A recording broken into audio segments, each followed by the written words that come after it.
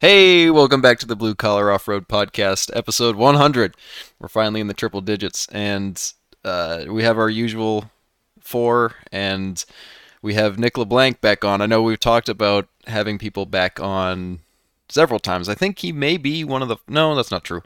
You're one of the first guys I think we haven't met that we've had back on the podcast. Sweet. Does that sound like... Luke, correct me if I'm wrong. Is there anybody else we've had on multiple times that we haven't actually met? I don't think so. I think you're on point. Yeah. And you're on point with pronouncing his last name wrong. You seem to have a really good time. Oh, I'm good at that, yeah.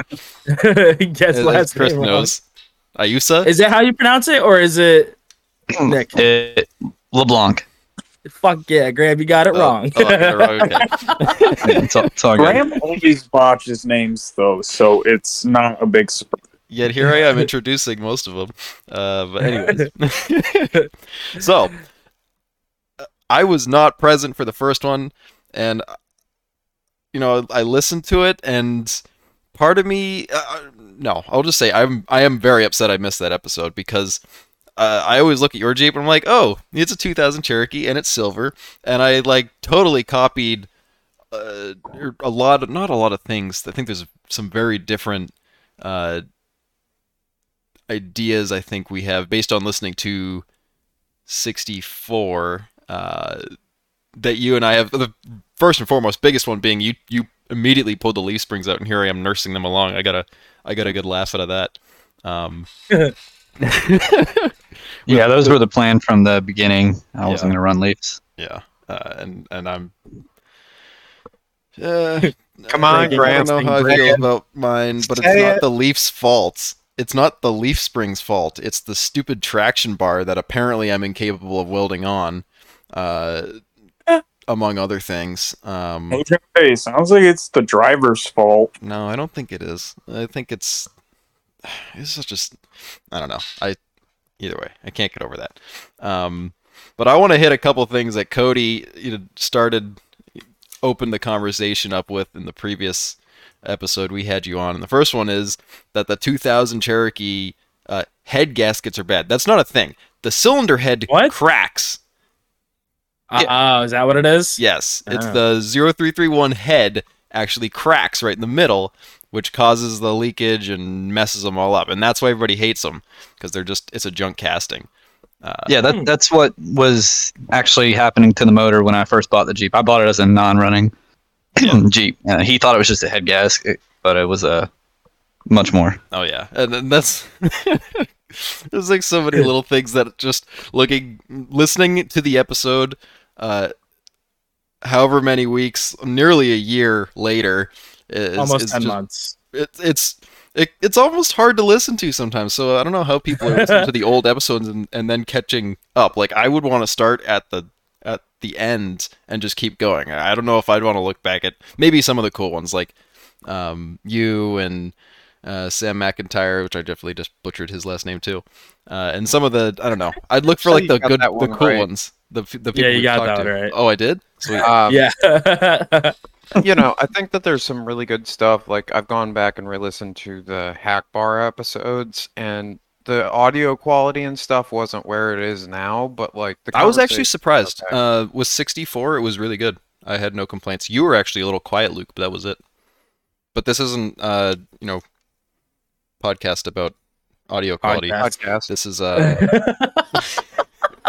this is a podcast where we finally have Nick back on. So I'd like to grill him about a couple things. First off, is you're going back to the manual, which I am happy to see. I'm kind of puzzled by your transmission choice, though. That's the SM 460 that you chose? 465, yeah. 465. Isn't that the dump truck transmission? That's a giant bitch to shift. I could be totally wrong. I mean, they get a reputation for it. They're really not that bad to shift, and I'm not really racing this thing, so it's kind of, I need something strong, low gears, Fair. Yeah, something I'll never have to worry about again. What's the gearing on it? I think it's like a 645 first gear, something like that. Yeah, Oh, damn. it's like 6.5 to 1 first. We were talking when I was talking about doing the LS swap with using that transmission.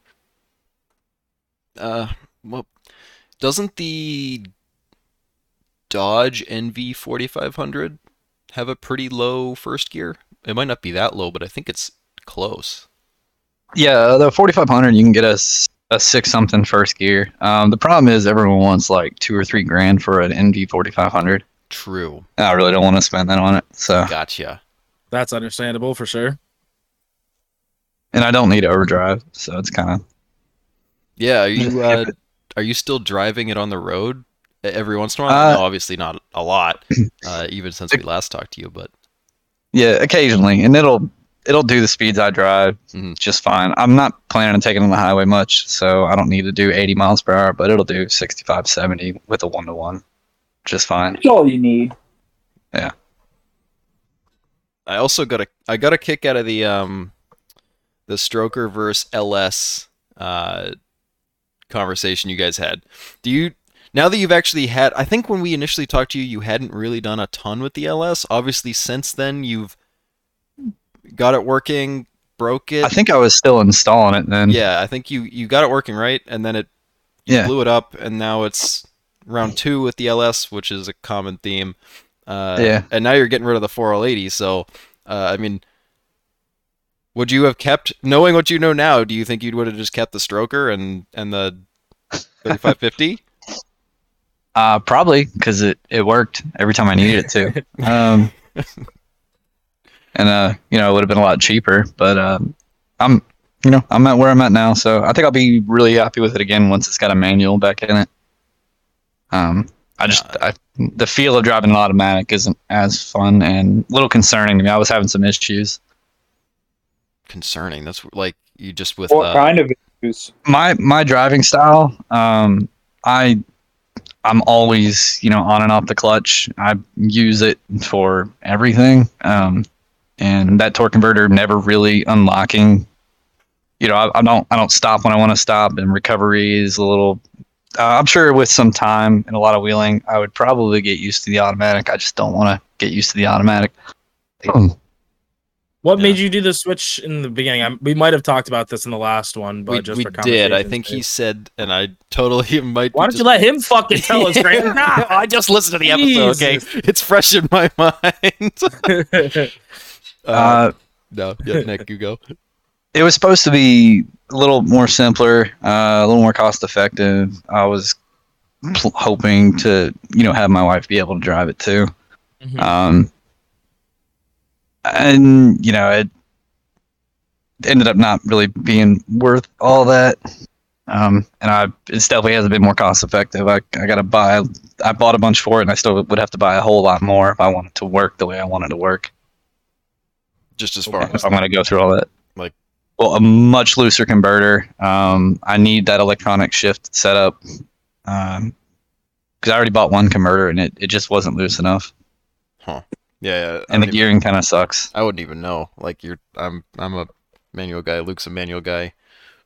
Cody and Richie aren't, but they don't have to think about the big boy stuff yet. Fuck, I ain't it's- building it. Yeah. So I mean, I think it's cool to finally see somebody throw in. I mean, I know Sam's got the LS in that J truck, and that's he's got an MV 4500 behind that, and that's cool to see. Yeah. You just don't see LS swaps where people, and maybe you do in other sports, but I feel like in off-roading, it's always the manual, the 4L80 or the 4L60, and it's kind of like, I don't know, just Yeah, that's the it's cool common to see you go approach. back. I like that. And Yeah, and also, sorry, no, go ahead. no, you got it. Transmission fluid fires scare the shit out of me. Mm. And there's a lot of fluid passing around really hot headers. If I can eliminate that potential failure, makes me feel a little more comfortable when I'm sitting on like a hillside just beating the hell out of it. Mm-hmm. That's fair enough. Yeah, that's actually a really good point. I did it was a little your old Jeep with the obviously this is, closer to home with you because you had your old Jeep that caught on fire because of the whole fueling thing. Did that Jeep have the metal tank? It did. Okay, Yeah. so that's what that was, right? So you had the plate on the bottom, and this is me just kind of reaffirming what I was listening to, but I don't think there was any like solid. Nobody ever confirmed that it was. You said metal tank with a plate underneath, and I wasn't sure the year of the Jeep, so. This one didn't actually have a plate underneath. It was relocated through the floorboard. Mhm. And it didn't stick below the frame rails. But when it was still below the floorboard in the factory position, for the years I was wheeling it before, I, dented it a bunch, and over time I think that probably fatigued some of the seams in it. Mm-hmm. So when I went wheeling that one time, it probably started leaking out of some of those seams. Yep. And that was actually, I got a bunch of crap from these guys when I put my tank in the back. And it's not my final configuration with mine, but it still causes me concern every time if I smell fumes in the cab, which I don't smell often, thankfully. I've only had a couple instances, and usually only when it just starts. All the venting is outside of the cab, so I don't generally have to deal with it. But it's still not ideal. I don't love it, especially with, I don't know if I'm missing 2 windows now, but I do want to put those back in. Wonder why. It's also a little concerning when you have an oblivious passenger light up a cigarette too. Yeah, well, I literally warned you as you did it. I was like, there's a fuel tank in the back. Don't be dumb.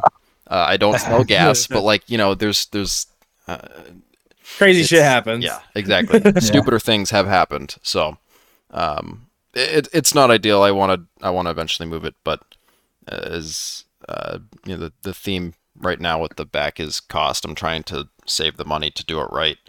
And just not have to worry about it. Hopefully, I can do that sooner than the thing burns to the ground. But I'm like you mentioned in the previous episode we had you on, I'm pretty serious about smelling gas. I've had a couple issues with the lines up by the headers cracking on me and doing weird shit. So I've had close calls, and I don't want to chance it if I don't have to. Obviously, my situation could be better with that, but it's not the end of the world. I honestly expected it to be sketchier than it is. So, and with the plastic tank, I think it might be not nearly as bad. But obviously, you're probably fine. Yeah, a cell would be cooler. Yeah, it just melts quicker. It's no big deal. Yeah, releasing more fuel, but it's fine. It's fine. The other thing, God. the other thing that I am curious about with your rig is the Titan box, because I've got the Eco box, which I know I don't know how much they actually touched on it in your other episode. Is there a difference in the gearing ratio in a Titan box versus something like a black box? Because I know a black box is 272, right? Yeah, it's still 272. Okay, it's just a smaller form factor, right?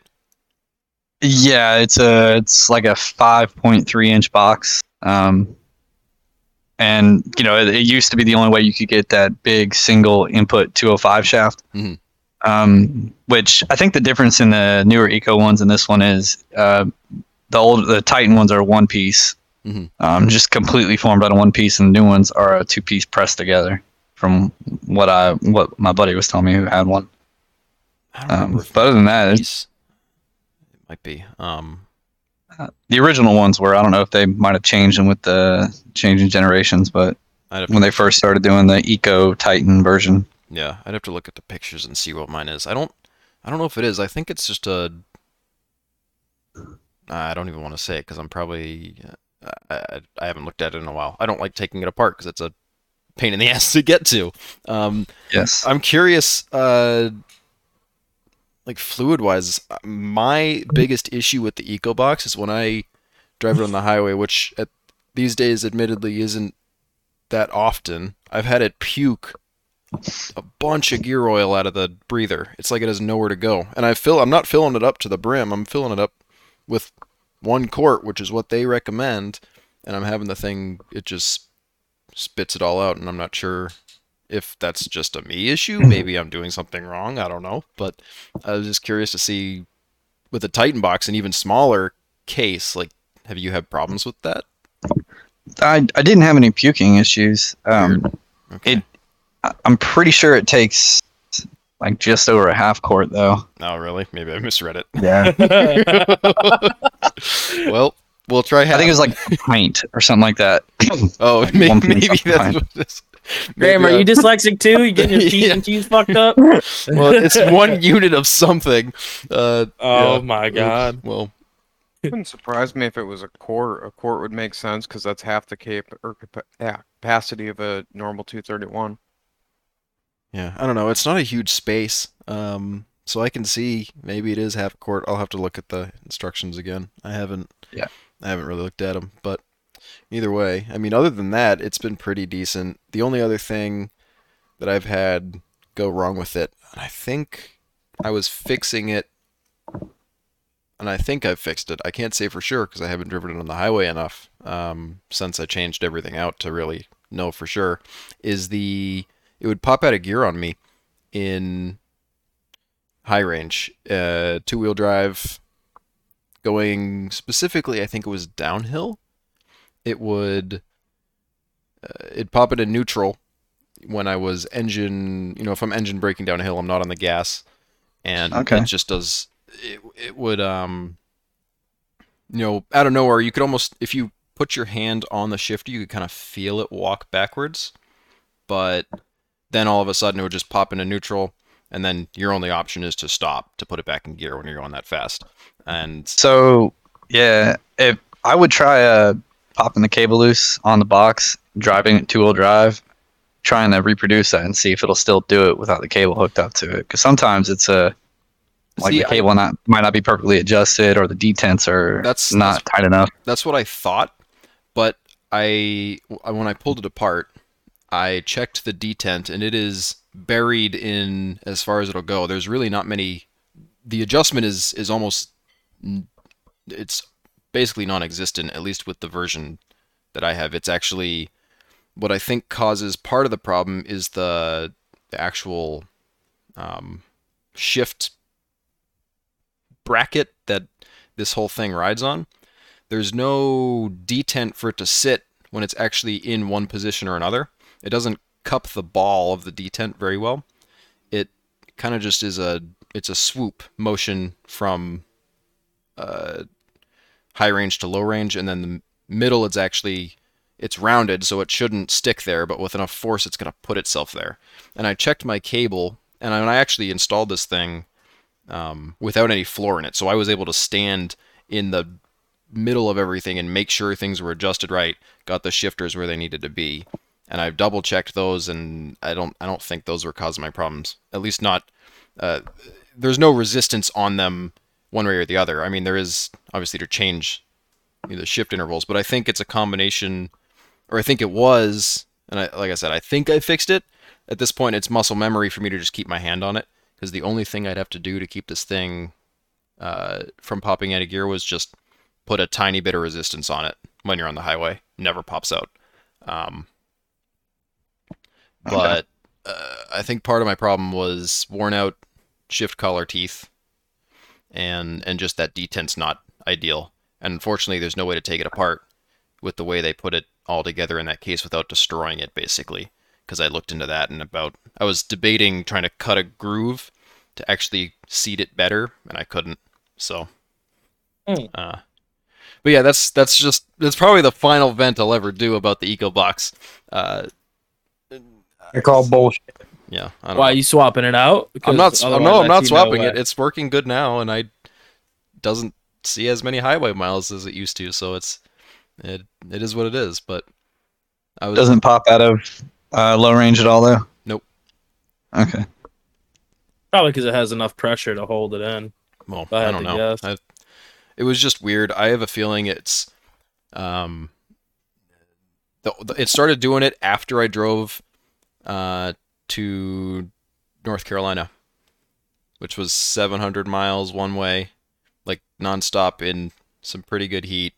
I wonder if the fluid overheated or if it was draining because of this whole overflow deal I've dealt with, and if that's you know, it just caused it to wear those teeth just a little bit to put pressure to push it out. I don't know. That's just I've talked to a few people about it, and yeah, that's just weird. I don't know. The Titan box seems like the Titan box or the black box. I'm almost wishing I had just done that because then I feel like I might not have to deal with it. But at the same time, I don't know. If I Yeah, I haven't had to personally mess with the Eco Box too much, aside from just installing one, but I haven't had to really go through one or troubleshoot one. Yeah, I don't know. It's just we can move on from it now. That's I figured I'd bring it up because I know the 205 stuff, Titan box stuff. Sometimes people have little tidbits on those that they just have no other reason to share. So, I mean, like I said, I would start with the cable completely off of it, disconnected. My See if concern it with that is repeats. the only way for me to test it is on the highway. So then I'd have to wait for the thing to pop out of gear while I'm on the highway. Hope I'm in a spot where I can pull to the side, and then I have to crawl under the thing and put it back in gear while it's in neutral. So I have to be in like a, I don't have an e-brake because it's, it is what it is. Yeah, right. Right. So then I'm screwed until I find a very flat spot or I find somebody to hold my brake. That's a fair concern. Right. I don't know. I guess. Yeah, I forgot you don't have hills in Florida. It might be easier for you. I forget you're in Florida. Yeah. And this was a whole conversation. I think you made a big deal about Cody in the first one. But then I was like, yeah, but you're talking all this shit and we're in Massachusetts, which is like, I don't know. I don't think of Massachusetts as the rock crawling central of the world, Cody. I mean, we have granite. But I mean, Florida's got like mud and gators and hurricanes. Like that's all I know it for. So I don't know. There's got to be. Maybe I'm just stupid. Until you put tire on a gator's head.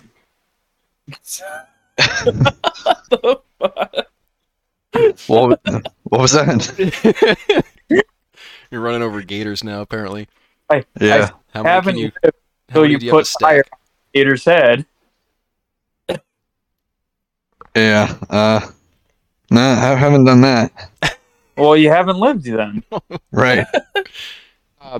Speaking of, how did the last hurricane treat you? I know that's not really off-road related, but We were fine. I'm in Northeast Florida, so we're usually pretty decent here. No. Good that's to good hear. to hear. Yeah. Oh my gosh.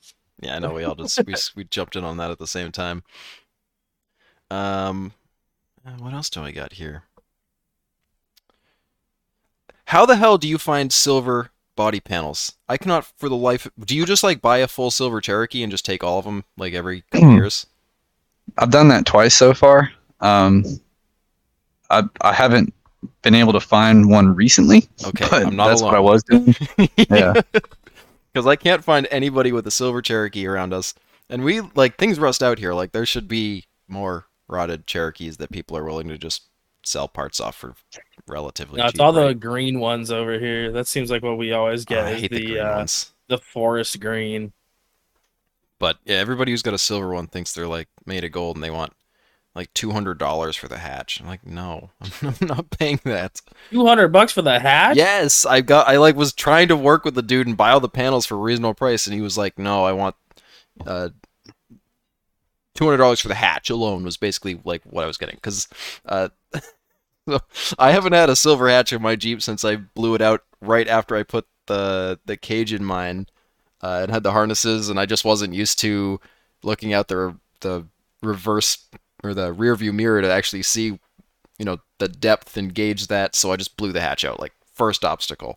And since then I've had a gross orange or gross green hatch, and now I've got and that thing wouldn't die and still won't die. It's sitting behind the shop looking at me just And now waiting. you got an ugly ass orange one. Yeah, and that orange one, which is, I mean, it's still ugly, but it's orange, so it's kind of cool. I'm surprised it didn't blow out yet, but it's hanging on. There was a few times that good evening that it looked like you got close. Yeah, I don't know, but I don't know. I've always loved how you keep your Jeep clean, and I know you have basically a full interior in the thing too, right? Yeah, Yeah, it's got all the seats and everything. Yeah, that's the one thing I wish I had set my cage up I don't know. My rear seats were okay, but the cage kind of made them unusable. So that and an unfortunate gear oil accident, I think, finally made me Ooh. rip it out. But Spilled I, some gear oil. just a lot. It was like a sport. it was a good bit. And I guess I could have cleaned it out, but it spent more Nah, time you can't get folded that up. smell out.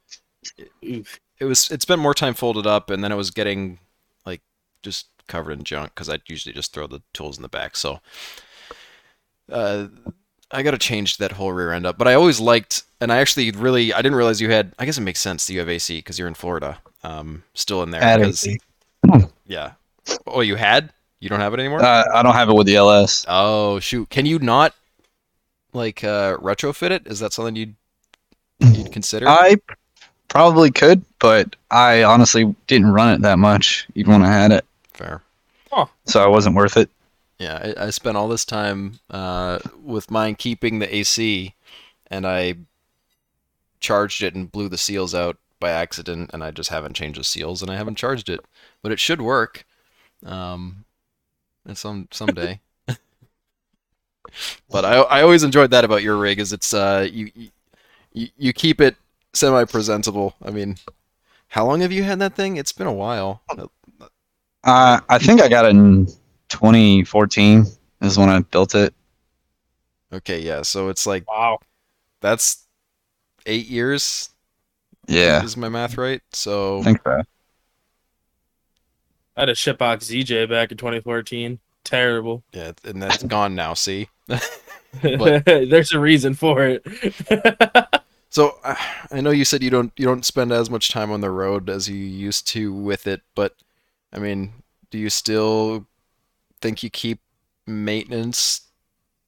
Are you maintaining about the same on the thing to keep it like it is, or you think it's... I mean, I try to. There's really, honestly, not that much to maintain. I mean, as the axles are pretty solid, the drivetrain stays pretty solid. Maintenance for me is really just kind of cleaning up rust and kicking out dents and replacing windows. Yeah. Are you doing Sounds like a pretty fun maintenance. Are you doing like what do they call them? Like poly windows in the spots where they usually break, or are you sticking to glass? The doors will always get glass for me. I've already replaced the hatch one with Lexan, and I'm gonna replace the two rear ones with Lexan when I break the driver's side. I got to do the passenger side still, but yeah, I'm done cleaning up glass in the back of this Jeep because those are the first windows to break every time. Yep. Yep. I'm shocked I haven't blown mine out. That's actually a good point. You have massive ones, and I don't think I've ever seen you blowing up. I know you've blown the rear hatch. You spent a lot of time talking about that last episode, but it happens.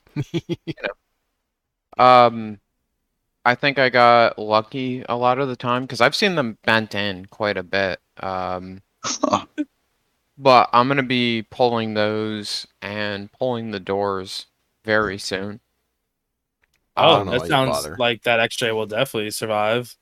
Zero. I mean, granted, Windows don't give much support, but still. I mean, and if I put in a double B like I want to with door bars, I think that will definitely help with keeping it alive. No. I remember when you used to say double Bs weren't worth it, so I don't know, man. Don't think double Bs are worth it to a point, but I'm also at a point now where the pillar itself is cracking. Does it run? Have you fixed your fuel cell? I really don't want to answer your question. Oof. I'm sorry. I've got a zinger here. I forget who said it. I don't actually have. I have it here. It says you're not gonna wheel. Truest statement of the podcast. And I don't know if that was Cody to Luke or Luke to Cody. I think it was Cody to Luke. and it's Yeah, it's only beach. partially true. But that stupid fuel cell has denied you every trip this year.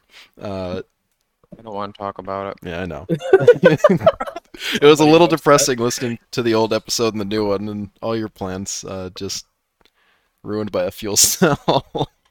What happens when you're gay? He's probably spent thousands on just replacement fuel cells for that or fuel pumps for that thing to keep it happy. Speaking of cells, what are you running in yours, Nick? I don't know if we talked about this in the last one. It's a 15-gallon RCI. What do you use for a okay. pump? Uh, Curiosity. Well, I guess it's the so LS it's now, but it's a factory XJ sending unit. That whole plastic setup through the top, and I've got it's a late model GM E85 pump. okay. It's off some 2500 so Like truck or flex some fuel mid-teens. pump, or is it like specific E85? It's a flex fuel pump, Okay, Yeah. gotcha. Okay. but it's got the volume to support 600-700 horsepower. Hell yeah, that's fucking cool. Are you getting 600-700 horsepower to you out of the old engine before it blew up, or is that just for No, no. pace? The old engine probably did 450, 475 at the crank, so it was nowhere near that. The new engine's got a little more power. It'll probably get some sort of forced induction in the future when I get the transmission Maybe. issues figured out. Probably a good call. Yeah. So you haven't learned from all the idiots of the internet saying leave your LS stock and it'll last forever. You're just like, nah, fuck that. Power is your. Well, I left the bearings stock in the last one, and they all grenaded. Dude, I was so upset when I saw that. Like, it's so. I hate that it's true, but everybody who does one, it does like two or three at least, until they get it right, and it makes me not want to do it more and more. And then I listened to the whole Stroker conversation from 64, and now I'm like, yeah, I'm probably just gonna keep the stock 4.0. I can break plenty with that. Yeah, man, they're reliable, and I don't give a shit what anybody says. LSs are not cheap to build. Everything on them is a lot of money, as I've found out. But Makes sense. If I want to go into third gear, I can just put it in double low, and then I can have enough power for third gear.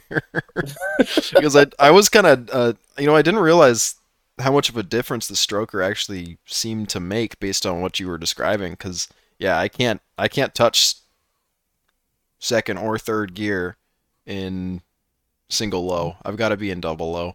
So hearing that was actually kind of neat. Like there actually might be some merit in maybe looking into one of those in the future. I do like the reliability. I don't. It was noticeable for sure. Yeah.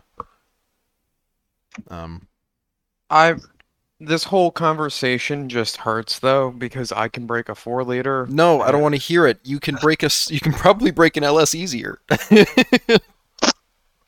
You probably can destroy one of those so much faster, especially just don't rev the shit out of them. The thing that I think I've gathered is that from talking to Dee Dee and the Praters, ED. yeah, Dwight, Dee Dee. Oh, sorry, I didn't know you had cute nicknames for each other now. No, that's just what fucking Casey and John call them, so it's kind of rubbed off because it's his So it's a Instagram name name drop is thing. DD something. I got it. Gotcha. But basically, their thing is set the rev limiter. If you're going to go higher, don't go to the moon because that's been what's really hurt a couple of the other motors. And don't run, I forget what, it was one of the Holly systems. I don't think it was the Terminator. I think it was the one that doesn't plug into the factory sensors. You have to rewire basically the whole motor for it because it only has one side O2, so the other side can be detonating and you won't know. Sounds exciting. And then those Holly. What do you run for a control on yours, Nick? It's the factory GM-PCM, and I use HP tuners. Gotcha. Okay. Because I've heard, and I actually Casey does too. As he runs HP tuners in his. Yeah, I know some of the Holly systems are hit or miss. I know Timmy Clark's buggy has had issues, and I don't know if I imagine he's solved it by now, but he's gone through multiple Holly computers, and it's just I don't know if there's again I don't know have enough backstory on that. Maybe we grill him about what's going on with his Holly computers, but he blew one up. The computer just died, like I don't know where. And then last I saw him at Fall Crawl this year, it was same story. Computer just wouldn't fire or wouldn't do anything. So uh, I don't know. And then I've got Holly EFI on my little Jeep truck thing, and it's great until I have to unplug the idle air control valve because it doesn't know what the hell it's reading off of its O2 sensor, which is all my fault. But like, it's just fiddly. Like it shouldn't. I feel like for how much you're spending on some of those systems, like to have them fail like that kind of sucks. And I'm sure Well, you can get a also, rematch. you're running. And are these people who are complaining about them getting them tuned, or are they just running them off the Holly Auto? Like, I mean, tune, whatever the I fuck? assume Tim's running his based on what Holly recommends. I know he's from what he was saying, he's talking to a guy, and I'm pretty sure he had somebody tune it, but it was I mean, it was a hardware failure. It wasn't a tune problem, right? It's the actual box itself wasn't great. But I know that this is sort of going off track. That the single side header O2 thing is stupid. I agree. I'd rather stick with the factory computer. I think if I was going to do something like that, and just Same tune here. on that makes more sense. Yeah, I think that was what when we were talking with Bart about it. That was what he ended up doing in the end, and that motor is still living a relatively happy life, and he's not kind to it. So, do you got any big plans for next year for wheeling, Nick? I definitely want to get up to Kentucky a little bit. I hit Harlan up, hopefully maybe somewhere around the beginning of the year. I won't have much time off until then, but yeah, I want to get up into Kentucky and do a little wheeling and get back down in Tennessee and catch a couple spots. Try to get out a lot more often now. Yeah, if you're going to be in AOP's area, definitely let me know. I'm not super thrilled about Harlan.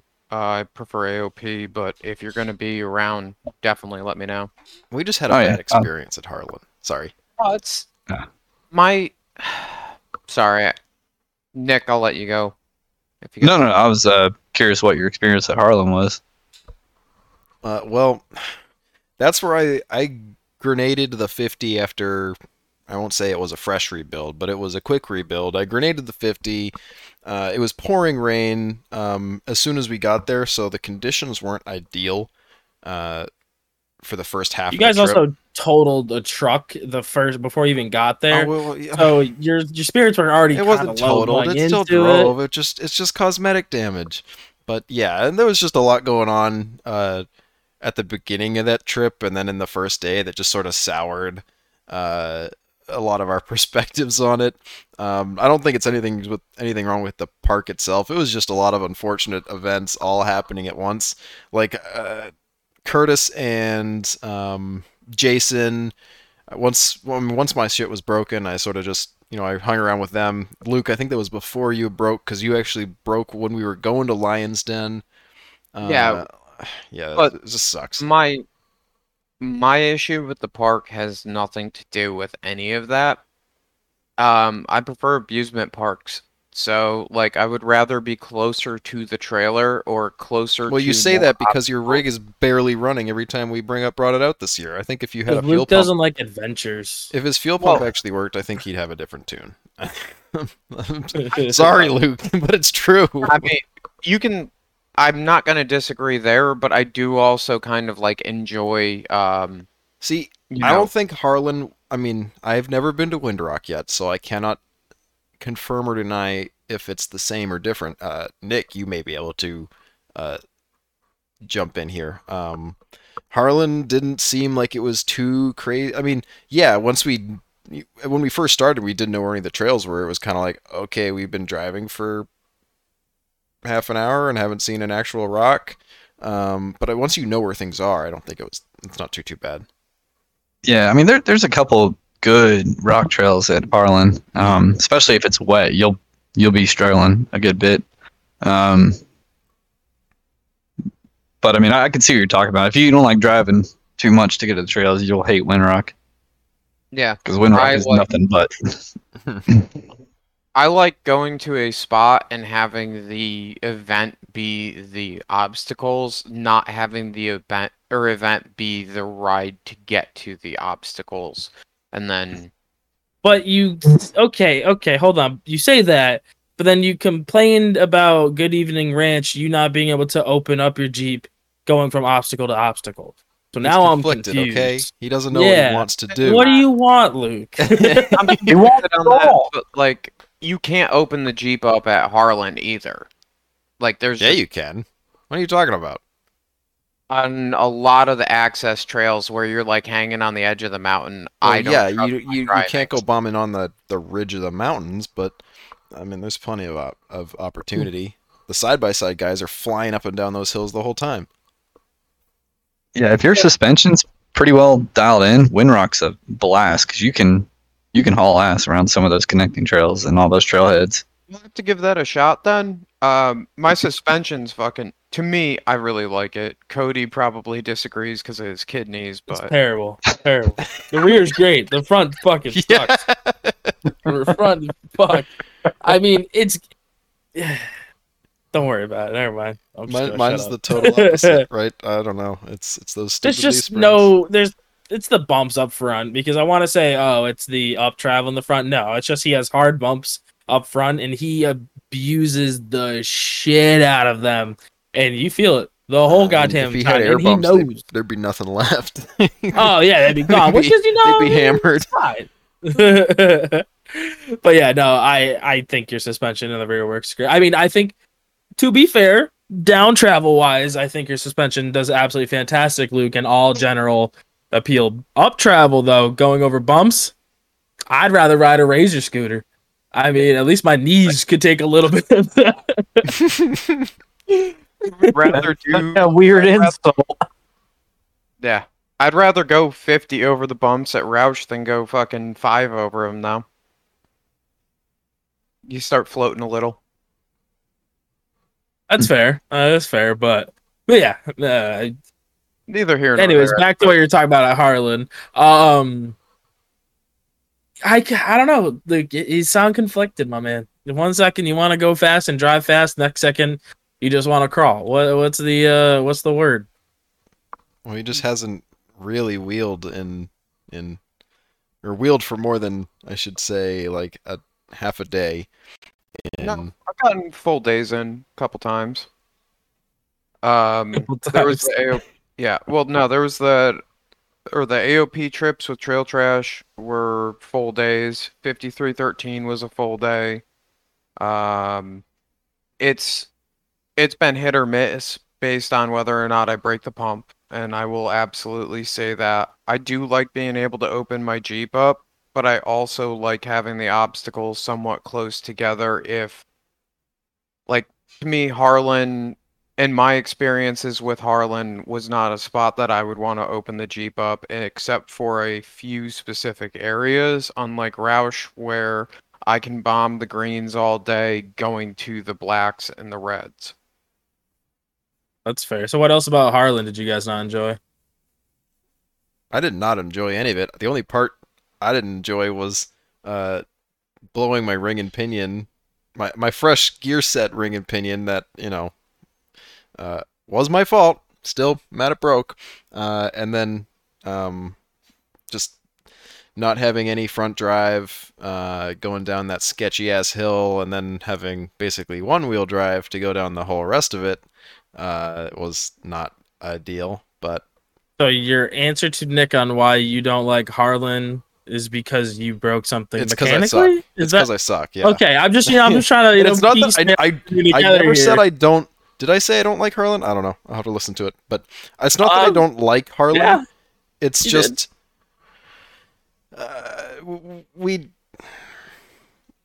we didn't have the greatest luck, which I did say already. Which is sort of just where my reservations are. I think I would enjoy it much more if it was a little drier, like when we went to AOP and it was like hero traction the whole day and it was actually kind of boring. Well, we also did all the boring trails. Oh, To true. be fair. Yeah, I mean that this is also true, but I've never wheeled AOP in the dry. It's always been pouring rain. It was dry as a bone. Like it was actually kind of nice because that was the first time I'd ever done anything in my Jeep since I rebuilt the whole front. I literally slapped it on a trailer, I think at 5 a.m. After finishing it, and then we were on our way to Tennessee. So it worked out. It was a great, like, not super intense way to break it in and figure out what was good and what wasn't good. Fortunately, everything for the most part was pretty good. Everything that mattered, at least. But So when I went back to AOP, right, with Trail Trash, we ran the same set of trails, and it was a totally different story because it had rained the day before, and they were ridiculous. It was like second gear clutch dumping to go anywhere. That weekend happened to fall on like a magical fucking set of conditions. yeah, it was weird. Yeah, I think Dwight's rolled in that area that we just like walked right up multiple times. Well, I mean, I could see it. I guess if it's really slick and you're just playing ignorant. It's a good way to put it. So I got a couple more things from the previous one that I want to bring up. You breaking 14 bolt shafts. Now, did I get this right? You were breaking 14 bolt shafts with the 37s on the because that had that didn't have 1 tons. So you were breaking 14 bolt shafts with what size tire? The first one was a 40-inch MTR, and I actually broke it at Harlan. The second was... What's that? No, sorry, keep going. The second one was a chromo shaft that I broke on a man-made obstacle course down in Ocala on some 40-inch Nittos.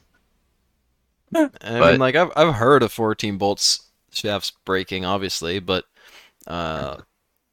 okay, well, that clarifies it. For some reason in the conversation, it sounded like you had broken 14 bolt shafts in either your other Jeep or in an earlier setup or something when it was on smaller tires. I was like, damn, but that makes more sense. And I didn't realize RCV makes a rear like 14 bolt shafts. I thought they were more for the CV style stuff, but I guess that makes sense if they can do that. Yeah, those have been great. Fronts and the backs. Yeah, do you think those were worth the money? Have you? I mean, obviously they're a good chunk of change, but you don't have any more fuse there, right? Yeah, in my opinion, I think they're worth the money. Because I haven't had to open that 14 bolt up since I think 2016, 2017, when I threw them in there, and they've been great. So I broke the Yukons 2 or 3 months into having them, and I broke the stock shaft. First big trip on 40s. No, is it like I don't think you guys actually like dove into what axles you have in that thing. Is it like an older 14 bolt, newer 14 bolt? What year is? It's like a mid 80s 14 bolt. I don't know the exact year. I bought it already pulled from a vehicle. Gotcha. And do you know of any of which 14 bolts are desirable? If there is, does it matter? I know the newer ones with the ribs, I think, are technically stronger. I could be totally wrong, but yeah, the housing's supposed to be stronger on those, and I think like a 2-year spread, you could get factory disc brakes on them. But the housing hasn't really been an issue for me yet, and I just put the rough stuff disc brakes on. But I mean, I think you're safe with almost any 14 bolt because the stock shafts out of the box are pretty badass. Yeah, and everything else about them is pretty badass. We're all about a bunch of Ford 10.5 or Sterling 10.5, whatever you want to call them. Well, that's easier to guys. do because you can get a matching front axle, and that front axle's badass. And you have matching brakes, or you have disc brakes that are not well done. They're the only downside is the factory spot sucks, but I've been swapping. You can actually just rotate them up. I'm still like playing around with that. You can take the factory bracket and rotate them 90 degrees up, and have everything still work correctly and with minimal effort. So I don't know. I've toyed with the idea of taking, but obviously it's not as strong as a 14 bolt technically. It'd be kind of cool to take the 10.5 or 10 and a quarter brakes and throw them on a 14 bolt, because I do like the brakes. I mean, in all honesty, if you got a 10.5 and it's holding up, man, those are plenty. Yeah, I mean, like I said, I wasn't planning on swapping it, but if I ever had to do anything in the back, which will happen eventually, I do have a 14 bolt just sitting there. Like, I don't know. I got to re-gear the 10.5 anyways. It's the gear set isn't bad, but I ran it low on fluid for 1,400 miles at the very least, and it's a little pitted. It probably will go, but I'm not touching it till it does.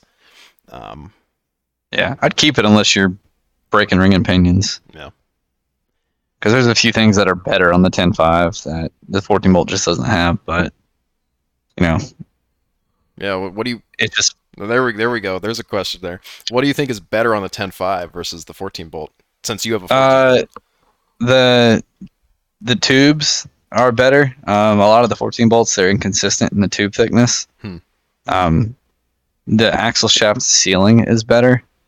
The way it seals the actual hub. Oh, that's because it's a O-ring. It's not a gasket. Yeah, which is pretty nice, and you could shave them too, just like the 14 bolt. So I mean, that's the one huge advantage the 14 bolt used to have is you could only shave them. But now that you can do it with the Sterlings, I mean, you can go either way and you'll be fine. Same size ring and pinion, or same size ring gear, same, pretty much damn near exact axle shaft size, unless you got a new 10.5, which I think you can get like 37 spline factory axles in those. Damn. Oh shit, that's pretty cool. Yeah, the new stuff's pretty wild. I don't know. Like I said, I wouldn't. I guess that's a good point. You got all the modern stuff on a 10.5. I feel like all the 14 bolts people run are the old school ones. Yeah. You don't see a lot of new ones. And I've never seen, other than I didn't even know they made the 2 years of disc brakes on the 14 What bolts. axle was it that replaced them that had the discs? The AAM. Replaced. Yeah, the AAMs. You can get like a newer. They call it like a 14 bolt AAM, but it's nothing like the old 14 bolts, and it's huge and it's fucking weird. And some people run them though. I just like my current Sterling because it's cheap, easy, and worked. And the axle itself has never given me any major issues. The only thing I'm starting to run into is I'm starting to grind the bottom of the diff housing pretty good, and it's starting to cause the diff cover to leak. Oh, that happened. That's like just par for the course, dude. Unless you got a lube blocker or something. Even then, I don't know. I've never run one, but I feel like that might solve the problem for a little bit. But every time I'm done with a trip, I have to reseal the diffs, or just let it drip in the driveway. That's obnoxious, even up front. Yep, front's brand new and it leaks like a sieve. I'm already almost through a rough stuff cover. Like where the bottom of it is, it keeps fucking wearing the bolt heads out, and it's wearing the bolt heads into the diff cover in a really fucking weird way. And I'm kind of getting pissed about it because it's like, I know what's causing it, I know what the fix is, but it's shoving the washer into the hole. So like, I'm gonna have to take it off, countersink it for those bottom bolts, and then reassemble it. Well, that sounds fucking annoying. Yeah, is what it is, right? Like, par for the course. Nah, Dana 30 front, dude. 44 rear, call it a day. And nimble. Simplistic. You got some? I got some 37 stickies. Throw those on there. Get you some Snap RCVs. all the shafts. No. That's what you get RCVs for. I don't know if they warranty at 37 sticky on a 30 with that. No, they might.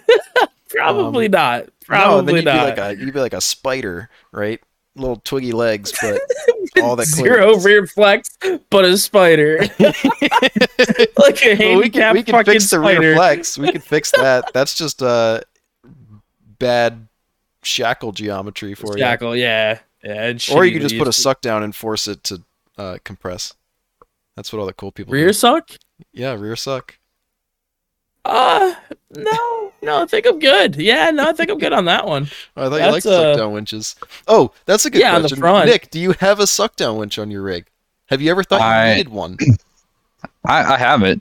I've used it. It's my regular winch that I built a mount on the axle with. Mhm. But yeah, I like them. On the really steep stuff, they come in handy. All I'm gonna say Okay. is Jesse Haynes. I don't know. He's like some random dude on the internet. When he builds his ultimate buggy cars or whatever they fucking in We Rock, they have suck downs. The guy who builds chassis for certain suspensions has suck downs.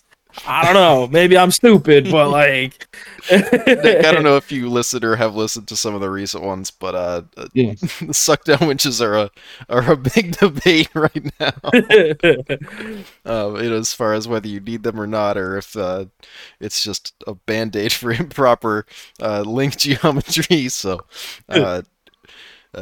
just good to get input. I What do think. you? Sorry. No, what were you gonna say, Luke? That's fine. I think it's just kind of becoming a fucking meme at this point. It doesn't Oh, it actually is. matter. Is there any merit to having one or not having one? No. It's just fun to make fun of. Yeah. Suck down winches? I don't know. One or the other. So, what do you run? I know you have a very flat belly on your rig. That's something you talked about pretty heavily on the previous episode. About the compromises as far as the your right foot and the driver's side being a little cramped because of drive shaft clearances. Also, I definitely want to get more info on your front 1480 drive shaft thing. Okay. I want to see pictures of that or something at the very least, because that just sounds wild. I've never heard of that. Yeah. I got it out now, so I'll take some pictures and send them to you. Sweet. Because that seems cool. The biggest thing, I don't know why I'm dealing with it on mine, is I actually bottom my double cardan joint on my current front drive shaft out before the rest of the suspension is even. It's probably got another 1.5 inches before it's ready to bind anything else up. So it's kind of annoying, but Yeah, that was my problem. and that 1480 thing solved it. It's got a shit ton of travel. Okay. It's got more than I need. Send me pictures of that. I'm definitely curious. Yeah. Because I know you talked about that in the other one, but I just don't know. Do you literally just weld the 1480s to each end, or how does that? So it's a stock, like a Dana 60, Dana 50 stub shaft. Mhm. Well, actually, the whole axle shaft's really. Yep. And I have a flange I welded to one side, and then the tube actually goes over, like the differential side of the axle shaft, and welds that, and that's the actual drive shaft tube. So the 1480 is right there and pivots, and it's just really a Dana 60 front whole axle shaft assembly shoved into a drive shaft tube, welded up and balanced as well as you can do it. And And you don't have a double cardan, it's just a No, single 1480, Okay, and it's okay. got more travel than my 1350 double cardan and all that. nice. Okay. Yeah. I think I can probably get away with that too, because my 60 right now sits pretty flat and I don't believe it's moving too much. I'd have to check, I'd have to flex it out, but that might work Yeah, perfect. and it's strong. I mean, because you got to think it's meant to be after the gear reduction of the differential gears, so it handles a ton of torque. So having it at the transfer case should make it even more strong. Mm-hmm. Sweet. Okay, I'm definitely pumped for that because that would fix something that's kind of been a problem since I did the whole swap. There was another thing I was trying to bring What up, are you but I totally referring forget what to? it was. The blowing the drive shafts up? No, I don't even care. The rear was, I don't know. That was my fault. That was just ignorance. But the front has, I've got 14 inches of theoretical travel. I end up bottoming out, and my limit straps right now are set up to bottom out at like 12 because I can't go the rest of the way without binding that U joint. So that's where I'm at with as far as front droop. I can go more. The drive shaft can't handle it, so it's limit strapped way up. The rear is because I don't know. I was watching that video, and I don't know. I still don't know if it was the drive shaft that went first or the traction bar. It sounds like you could hear the drive shaft go, and then the traction bar just like fall off. But you can't see the drive shaft. It's hard to say. Third gear low with a regular tired 4.0, and it still destroyed my not the weekend, but destroyed my drive shaft, and now I've got to do the traction bar again. All the more reason to just not deal with leaf springs. But they ride pretty nice when they yeah, they do ride nice, working correctly. I fixed I was scared I wasn't gonna be able to get that shackle angle working right. But I did compromise a little bit because those shackles hang off, and I refused to cut that bumper. But it rides pretty good. It doesn't smack. I've never heard it smack. You can't feel it.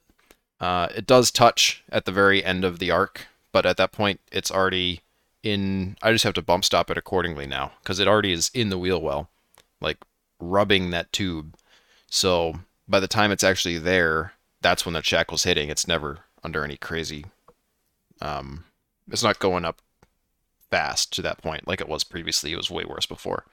What the hell was I thinking of? I was trying to think of. There was something. Oh, front axle. What year is your front axle? We kind of sidetracked. 92 F350. Okay, so is that a kingpin or is that a ball joint? It's ball joint. Okay, so you got a ball joint 60 before the Super Duty stuff. Right. No, they're good axles. Yeah. Do you get like you're probably running slugs at this point, right?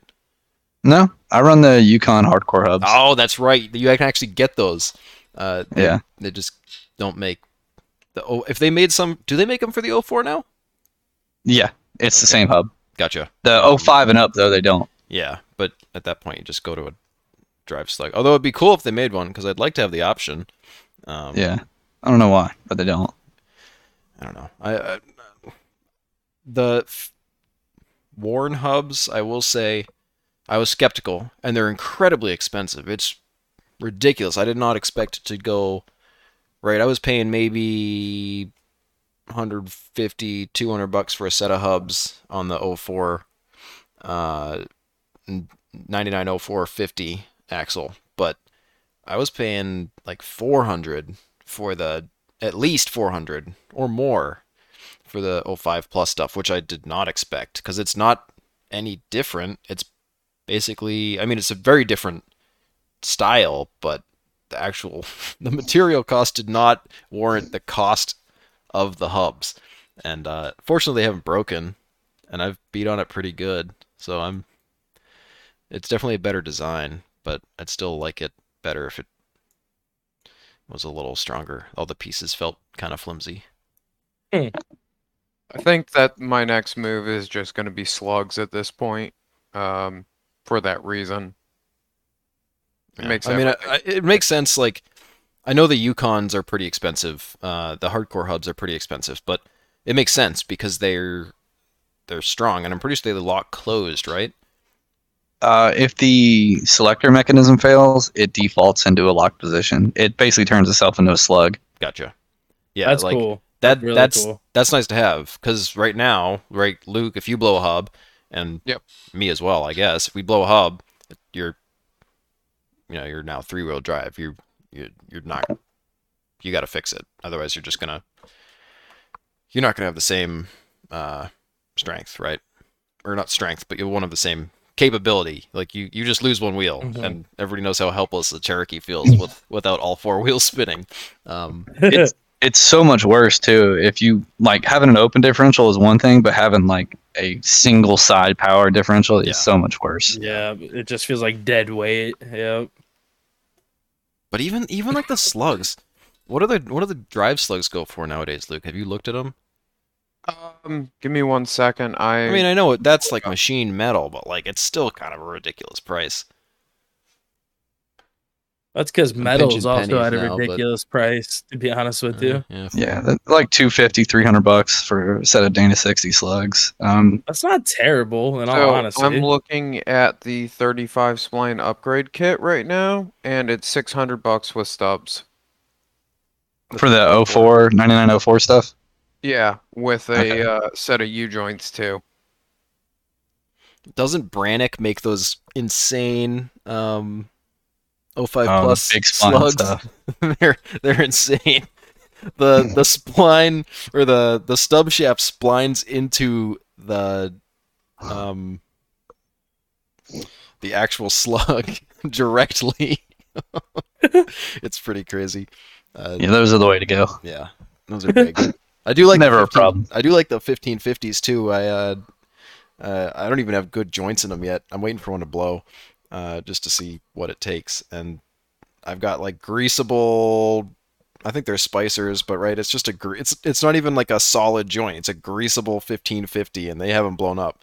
That's pretty impressive. I haven't been nice to them, and it's all held together. I don't know. The O5 Plus is definitely, after grabbing one, it was definitely worth it. The O4 stuff you can get by with. In the 50, I had other problems. Ironically, I never blew up. Uh, the only parts I really ever blew up were the Dana 60 parts of the O4 Dana 50, or of that style, right? Until the ring and pinion started going, but that only started after I blew the carrier in half, which isn't a normal way for any of that shit to break. So, oh my god, just stupid. But yeah, I don't know if you ever heard. I don't know. They definitely didn't tell you that one, Nick. But the carrier, right? So it was a welded carrier. It had been like, between the amount of Jeeps, what is it, like 5-6 years worth of wheeling, Luke? You think, between Ducky and my Jeep on that Yeah, welded diff? It was like yeah. a solid amount of years of pretty good abuse, but only on like 37s, like not crazy big axles. And the carrier, when we were at Roush 2 years ago at this point? Yep. 1 year ago? I don't know. Yeah, I guess 2. It split in half, I think, due to the it must have been welded in too hot. Not blaming Luke or anything, but it was welded in hot. It probably had stress cracks, and it just slowly worked its way. It split the ring away from the actual body of the carrier, and just Well, that thing caused a also giant lived a mess. really fucking rough life. I know, it was just a weird break. Like, I figured when it broke, just the way it was acting, I don't even want to know what that thing was doing inside the case. The gears looked moderately okay, obviously unusable, but they weren't broken. That was the crazy part, is the gear set was actually intact. They were marred up, but the carrier is what was broken. Just strange. Yeah, that Yeah, was a very. it was odd probably thing. affected a little bit. Yeah, just a little bit. What else do we got? I don't know. I'm almost out of questions from the old one. We might have to ask you new questions here. All right. Been letting you go on a roll. I know you have been. You guys haven't been. Been slacking. Let's see. One more thing. The only other thing was the under gearing. I know you guys kind of talked about that. With the 410s, and yeah, it's night and day with just talk. They were talking about, and this was early on in the last episode. It's kind of out of nowhere, but having 410s with your doubler. Did you do that with Uh, your old Jeep? I had 410s in the old Jeep. I didn't have a doubler in the old Jeep. Oh, okay. Yeah, I'm probably not even worth bringing up, but yeah, undergeared with a manual sucks. Basically, Yeah. is what I got out of that. And I agree with that. I did it for one trip, and I was like, no, we're changing the gears. Just then you're riding the clutch the entire time. And the Cody, I think you even said you're like, yeah, I rode in Graham's Jeep, but it was way more Oh yeah, controlled, right? talking about like Yeah. the first time that I ever rode in your Jeep, yeah, because I had never experienced 538s at that time, and then riding in yours, I'm like, whoa, like he barely has to like ride the clutch on this thing. That's impressive. I still So do yeah, because that's I pretty suck cool at driving, experience. but Yeah, that's besides the point. Yeah. But yeah, okay. So I guess what else have we got? You got anything from you, Cody? You've been fairly quiet. You've been letting me do all the work. I've been quiet because like I don't know if my internet is like lagging behind, so like that's why I really haven't been talking, because I didn't want to like accidentally interject on somebody. You So don't I sound you know, behind. well, that's good. That's a good, plus. Honestly, no, I'm just more like we've talked a lot about the past. I'm more kind of want to see what's the next future plans for the rig. I mean, I know that you're doing the manual swap, you're doing all that, and now you're making it so your wife definitely can't drive it. So what's next? You building her a rig, or is she just stuck in the passenger seat? Passenger seat for now. Maybe in the future I'll build something else to let them ride around in. But Is usually that when I go to something the that big trips, it's just me. Anyways, is that something that she'd be interested in, or no? Is that not really her style? She more just wants to uh, pal around. interested because I would be going there. But as far as like not interested enough that she would ever go do it herself, it'd always be a 2 rig trip at that point. That'd be cool. Yeah, that Oh, gets yeah. hard to do though. Well, I guess not if you buy a gooseneck and all that, but No, even still. then, it's still a pain, right? It's just more work, right? Yeah, Dragging. unless we take that Jeep instead. Which if I take a Jeep underbuilt compared to mine, Yeah. I'm gonna regret it the entire time, That's actually or I'll okay. break it. Cody, I got it's sort of a spin-off, but it goes along with your theme here to the towards the future. You talked a little bit in the past episode about um not building another Cherokee in the future, and I think I agree with you, but for different reasons. You got into maybe building and again, you have your Jeep and you like the Jeep, so you probably aren't thinking about it now, but building a tube chassis as the next thing if your Jeep ever was no longer wheelable, right? You think that's still your stance? Like, have you um like thought about gathering pieces to build a tube buggy? If yeah, Obviously, with prices of steel and everything, probably not right now, but like, I don't know. yeah. That's more going to be like as the situation changes. If something happens where I completely destroy this thing and it's just not doesn't make sense for me to repair it anymore, like a big roll or something like that, I would just start with a tube chassis. Just build off from there, take all my parts for the most part, and swap it over to that. Mm-hmm. I mean, you that hatch repair that you did, where it smashed that all in. I was impressed that you fixed that fairly nicely, just with the extensive amount of crumbling that was in there. That was actually pretty fascinating to sort of watch that process, because that was a nasty dent. Yeah, that one wasn't good. Really, if I roll it hard enough and I tweak the body where I can't put doors on, or the suspension's so far off anymore, and it just, with the amount of steel welded to this chassis, it's be gigantic pain in the ass to straighten stuff out after that. Yeah, I agree. I think you're probably right about the tube chassis next, though. Like, that's just where I'm at with it. I'm starting to draw the plans. And this is where I like almost disagree, because you mentioned not having constraints around a factory body. I kind of like that. I mean, I agree. I wouldn't build another Cherokee because I've I've done that. I've dealt with those constraints, but I almost feel like a tube chassis almost takes the fun out of it, unless you're building. And this goes to another thing is that you mentioned about not liking what the Cherokee is, how compact things get to be. I think the buggies that are the coolest are the ones where they jam all this functionality into really tight tolerances, and it's just all very, very well thought out, right? And I think it's the same amount. It's the same problem, just in a different package. If you're starting with a factory vehicle, obviously it's more annoying in some ways, but I don't necessarily think that starting with an existing platform is a bad thing. So No, it depends on the goals, man.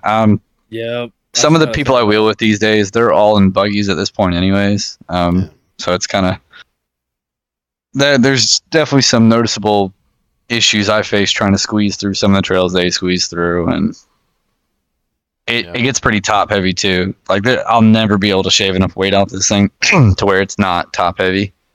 You think it's just because of the halo and whatnot, or no? It's because just the cab's full interior. It's got all those electric seats still. It's got carpet. It's got that full dash. Gotcha. All them doors. That's a good point. I mean, as far as performance goes, if you're looking for raw performance, you're right. Yeah, you'll never beat a purpose-built tube buggy. Yeah, I mean, I'm happy with it. It keeps up just fine. It's just if I had to start over, I don't think I would start with an existing chassis, because I have my own plans for suspension geometry, which is just almost impossible to fit practically in a Cherokee body. I mean, it can be done, but the sacrifices you make to fit it just the geometry numbers don't end up right. Yeah, and you mentioned that in the last episode, actually, where you either cut the body up to the point where it doesn't really match what it was before, right? It's basically a tube buggy with extra steps, or you're compromising on your suspension and design there. So makes sense. I agree with you. I think it cleared some things up for me as far as just parts of that old conversation. So, Luke, I think another point that I guess you guys kind of touched on in there is I have a idea in my mind for what I want, and I don't know how I can get there with my Jeep because of the weight.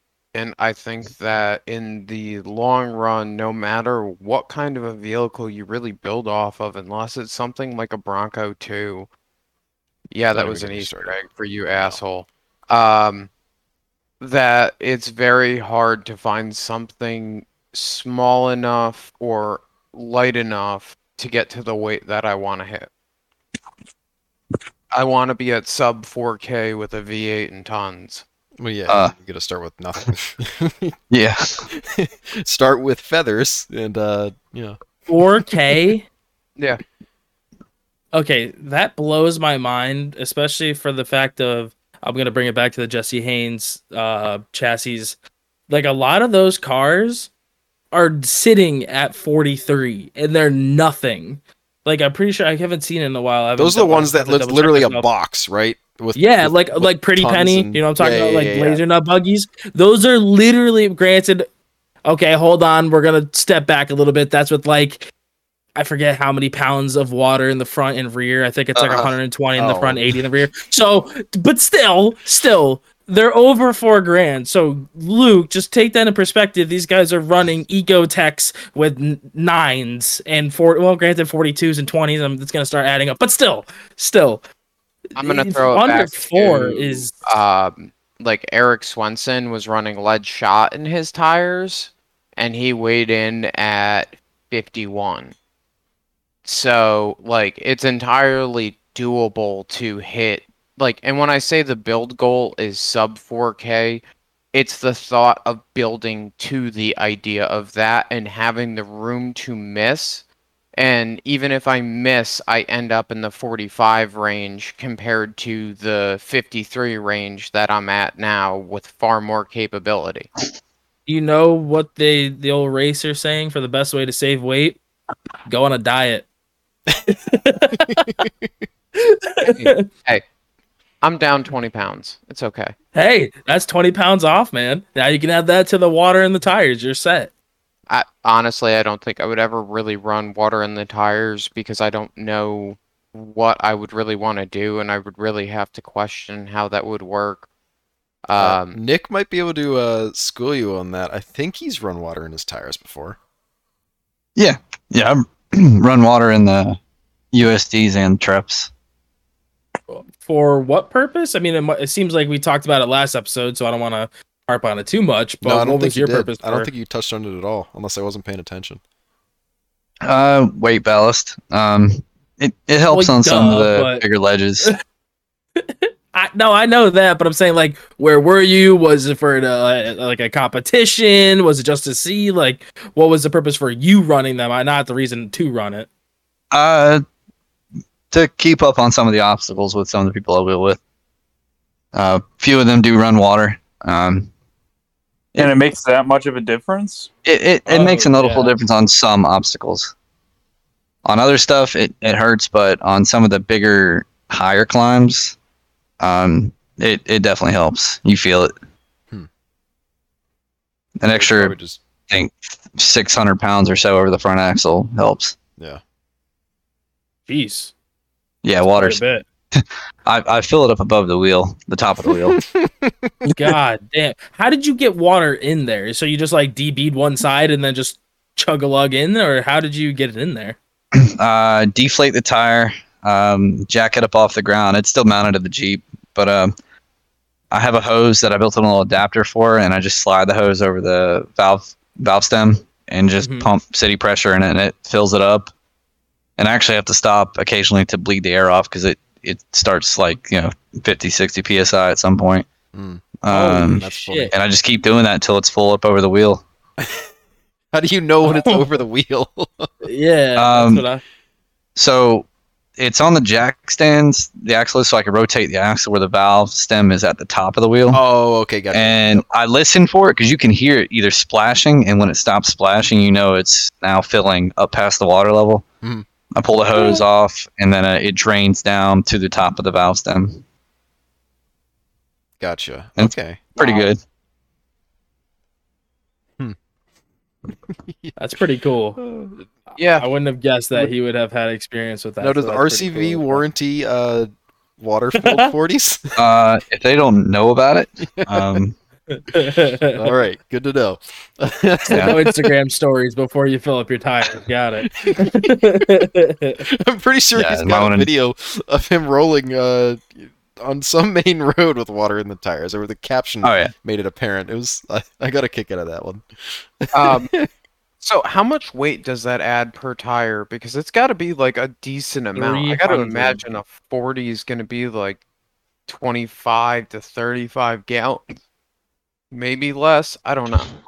I don't know the total difference in water weight. I know with the Treps and the aluminum beadlocks I had, I was sitting, I think, at 375, 380 pounds per tire.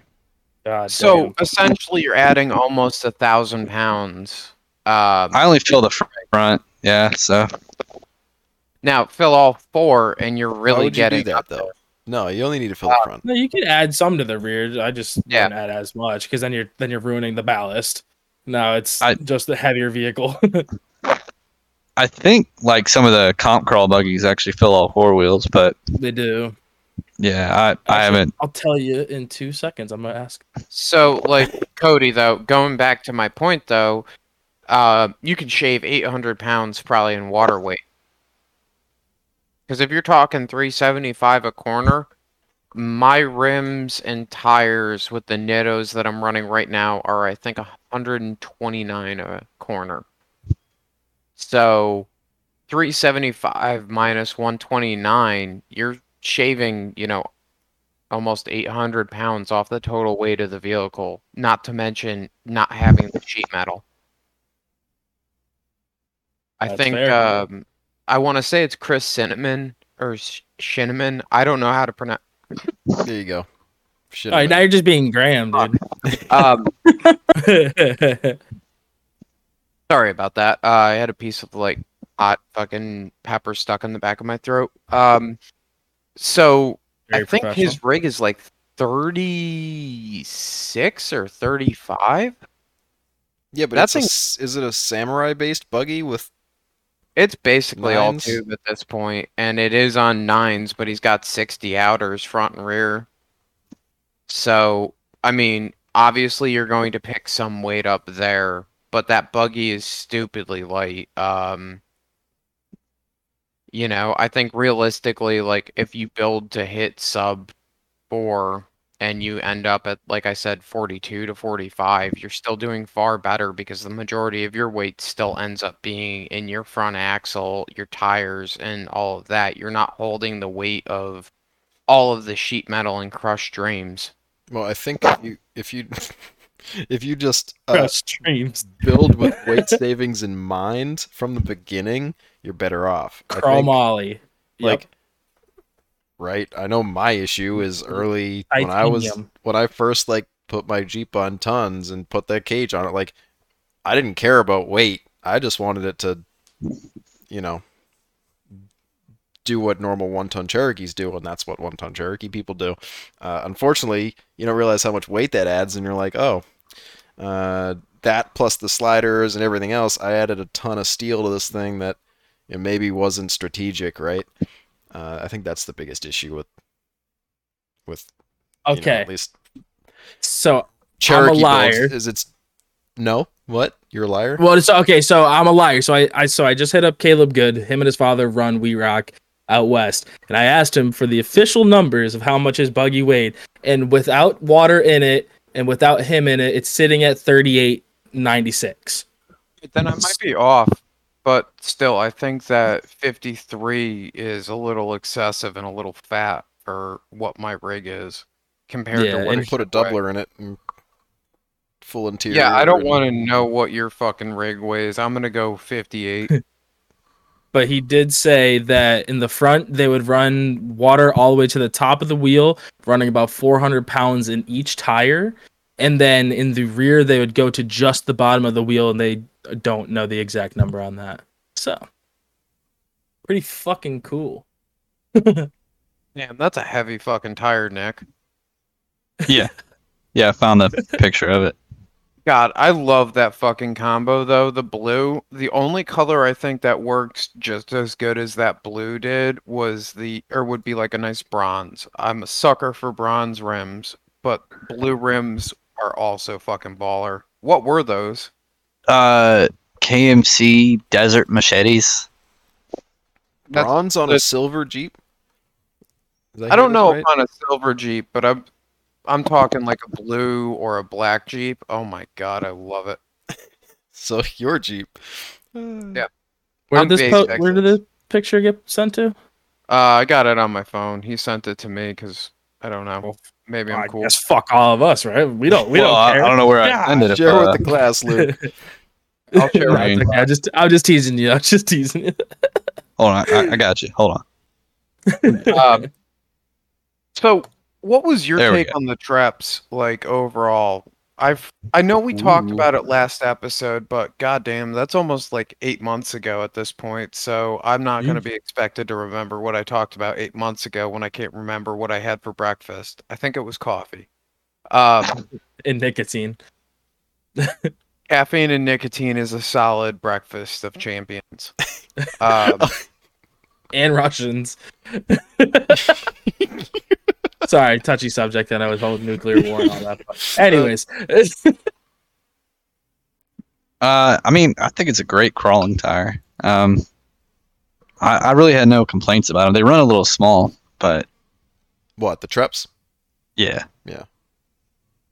Yeah, I think it was just like 38.5 inch or something.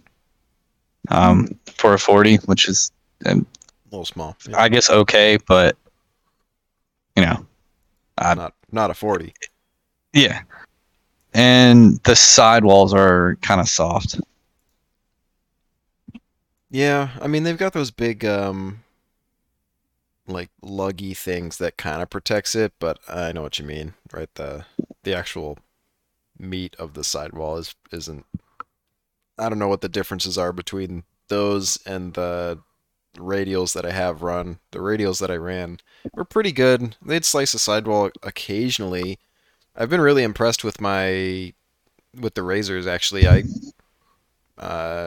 was expecting to have problems with at least one of them at this point, and I haven't. That does remind me to bully you to put 2 more pounds of air pressure in them because they flex just a little bit too far and you start getting into your rim. Perfect. In Well, the yeah, sidewall. that's fine. I'm okay with that. The rim is for traction too. I get that the rim is for That's what the traction. steel is for. I can just bend it back into shape. Yeah, you It's a can. steel bead lock. It doesn't break and crumble. It just bends, and we can fix it. Right yeah. there on the trail. No, those sidewalls are really breaking in nice. They were kind of stiff for the first couple runs, but now they're like the razor or like the Treps used to be, where they just fold over themselves. Not a very good tread pattern though. Like it looks like it kind of unassuming. It's not really aggressive. It's nothing special. But What? Which the razors? What tread? Oh, okay. The Max Thread. Those are good tires. Yeah. No, I wasn't. I've heard good things about them. A lot of guys up here have liked them or have good things to say about them. And I had the Trep radials, which everybody hates, but I kind of liked them, and I'm already in the Maxxis sort of mode, I guess. So I was like, okay, I'll give them a shot. Yeah, I've used the radials on builds. I've just never personally ran them. Yeah, they're okay. I mean, they wear like shit, and then when they get low on tread, they start doing weird stuff. But that's more of a road manner thing, not necessarily an off-road problem. The other thing is I just had sidewall issues with them once they get, beat on and run at low pressures for a while. They just start kind of dying, slicing on random things. But that's any tire, right? So, or any tire with a not super thick sidewall. At least up here, right? We've got trees and stumps and little crap that'll inevitably take one. I had brand new ones that are just, got caught in a bad spot and there it goes. But no, they've been good tires so far. I'm happy with them. And I think oh, I got a note on this too. Your least favorite tire was the MTR. I don't remember what your favorite one was. I think you said it was the Treps, but I know your least favorite was the MTR. You must have just got a bad batch. That's just how it goes with those tires. They were a little stiff and non-flexible, but again, they cooked them for too long or something. Right? Yeah, that's everyone's excuse. Yeah, I think the Nittos were actually my favorite, like DOT tire. I think that's what they asked me before. Yeah. And I will say, I was a big fan of those. I've never seen Luke blow a sidewall in the years he's had those things on his Jeep. I don't think any of the Nittos. I don't think you've ever bought it. Do you even have a spare? No. Spare rim. Yeah, there you go. So that I have says a everything. spare rim because I've broken more rims than I've cut sidewalls. Jesus. So like that should just kind of put it into perspective. I think I've broken 6 rims in the time that I've had those tires. Damn. Let's clarify. You're not breaking them. You're just Driver beating mod. them in to the point where they don't hold air very well anymore. Because that's the. I'm talking about the aluminum ones too. because Oh those actually yeah. I broke. forgot about those stupid things. I love those. I love that look. It was so stupid. It was amazing. If I ever end up putting that Jeep back to like a milder state because I built something else, I'm gonna find another set of those rims. They were kind of cool. He had like the 17-inch Alcoas. Yeah. The Super Duties. Yep. On it. All right. Yeah, it's a pretty nice looking rim. The edges don't hold up on rocks though.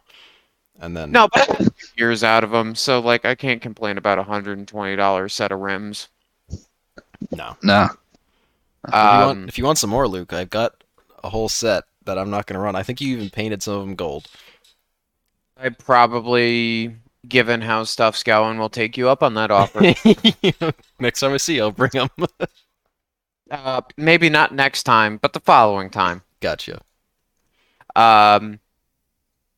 Yeah. So, like, I forgot what you did with your steering setup, Nick, but I meant to ask you about that. Are you still running hydro assist or not? I think you were running It's full hydro now. Yeah. Okay. I was actually interested. So you said your full hydro ran better on the road than your hydro assist because of the. I guess that's because of the orbital, right? You got a good orbital in there, and this is all stuff that you kind of covered last time, I think. I just thought that was interesting. Everybody always complains about those being floaty. It's really not floaty. The floatiness is completely dependent on your alignment. A lot of people go full hydro, and for whatever reason, they don't pay as much attention to toe and caster at that point. But if your caster set correctly and your toe set correctly, it should track pretty straight. That, and if you have a load reactive orbital and all that, it helps. Yep. The biggest thing for me driving was the low speed stuff. Street driving with hydro, the low speed, sometimes gets kind of hard to turn. Doesn't like low RPMs and low speed. But the full hydro, every speed it performs the same. Interesting. That makes sense. Yeah, I mean, I don't know. I guess with just a 4.0, you kind of have to wind it up to do anything. So I never noticed it on the road because you're wound up usually higher than 1,000. Right. When you're getting parking lot kind of stuff. Yeah, too. yeah. I don't know. You know what I always found interesting is why like desert racers like load react full hydros. You mean don't like it? No, they do. They prefer it. Yeah, because road feel. It's but just for racing wise, I'm surprised you would want. I mean, granted, I'm sure with I don't know. I'm not fucking well in tuned with all of that, but wouldn't it mitigate some bump steer not having it? But you also wouldn't know. So never mind. I guess that's true because all of a sudden, if you're a full steering wheel turn off and you're trying to go fast, well, it's not going to end very well. So never mind. There you go. Sense. You answered your own question with Cody. Well, yeah, because it like recenters it. Yeah, never mind. I'm a fucking idiot. Don't worry about me. I'm stupid. I mean, it's a decent question to ask, and there's a good reason to ask it. So I can't fault you for asking it, but yeah. I don't know why people. I mean, is there a valid reason for going with a non-load reactive orbital in a? I don't know. Saving a few dollars, really. Cost is the basic one because you can get. There's a lot of forklifts and stuff out there that run hydraulic steering on a much larger cylinder. That is much. It's a larger cylinder, so the flow and total turns lock to lock, if you start doing the math out, actually ends up really close. Mm-hmm. But they're non-load reacting, so it ends up making the orbital almost junkyard part. Yeah, that's a good way to look at it. Otherwise, I really couldn't give you a particularly good answer. I think that on something like a moon buggy or a strictly crawling buggy, it really doesn't matter that much. But even on Ducky, I noticed the load reactive orbital a lot and was really appreciative of it. Yeah, well, I know it helps if you can turn when you don't have power and whatnot too. That's always a plus. For getting off the trail and stuff. Yep, yeah. I've done that. Is there dump releases on full hydros? I just realized I've never really asked anybody. Or is there let's say your vehicle dies and you need to move it? Can you still turn the wheel or no? Yeah, you can still turn the wheel. Oh, cool! I didn't know that. Never knew it. Yeah, it definitely bypasses some, but if you turn it, it's still trying to turn the wheel. So if you're at speed and the motor dies, it's really easy to get yourself safely off the road. Cool, that's good to know. Never knew all that. You actually did because he mentioned it just barely in 64. Oh yeah, let me just hold on. Let me just go back to my fucking brain, pull that one out really quick. Sorry. You don't even have to. It's all recorded conveniently on your favorite podcast platform. Yeah, plug, motherfucker. Plug the podcast on the podcast. Let's go. Man, Alrighty. we're a group of weirdos. Yeah, and I actually I got one more thing, and I think it'll bring us pretty far here. Nick, you mentioned if you were gonna build another Cherokee, not that you would, you think you'd go with a buggy in your next build. But if you were to do it all over again with a Cherokee, you mentioned that you'd probably just use a bunch of the off-the-shelf parts that they offer nowadays to do it instead of doing all sorts of one-off stuff. So I thought that's kind of an interesting question. Like, I don't know how familiar you are with like the newer off-the-shelf parts for Cherokees, but if you were gonna go and like build a 1-ton Cherokee from start to finish, what parts would you use? I really like that Iron Man setup that's out there now. Mhm. It looks really well thought out and pretty good geometry, along with that big old skid plate it's got. Yep. I was kind of a fan seeing that. And it looks like it would take care of a lot of the problems people, have with packaging stuff. Mm-hmm. I haven't used that one. I have put the Alpine Peak one in. That's pretty cool too. I'm interested to see how the skid plate holds up on it, but it's the same concept. It's a front, rear, 4-link belly kit. It could be a 3-link or a 4-link, whatever you want it to be. But it's it's newer. I don't know if I think Rockstrok's the guy's in Rockstrok, so he was initially talking about it there. But it's pretty neat. I like I said, I haven't played with any of the Iron Man ones, so I don't know the major differences. Is the Iron Man one like completely flat between the frame rails? Are you talking about like height wise? I believe it sticks down. Gotcha. I don't think it's a full flat belly, but I think it's contoured in a way that helps it out. Yeah. And you get that with the production stuff. Yeah. I mean, they don't want to sacrifice floor. Yeah. And honestly, having clocked my 205 pretty flat, I don't know if it was worth it. Like, yeah, I've got a pretty flat belly, but my stupid cross member still hangs down stupid far. I don't know if I really gained anything. And I still hit the 205 on stuff. Like, it still smacks things occasionally. It's got protection sort of around it. I don't have a crazy belly pan, because I haven't found the need for one yet, honestly. The 205 doesn't really care if it hits stuff. As long as it doesn't snap the transmission. But it's got a mount on the back, so it can't move very far. Okay. It's not just held in by that transmission mount, but I don't know, because like you mentioned in your previous episode, like you have to cut a bunch of the floor out and clearance a bunch of things. When I did it, I actually cut my entire floor out and redid it all, and I don't know. I don't know if it was worth it to keep that high belly.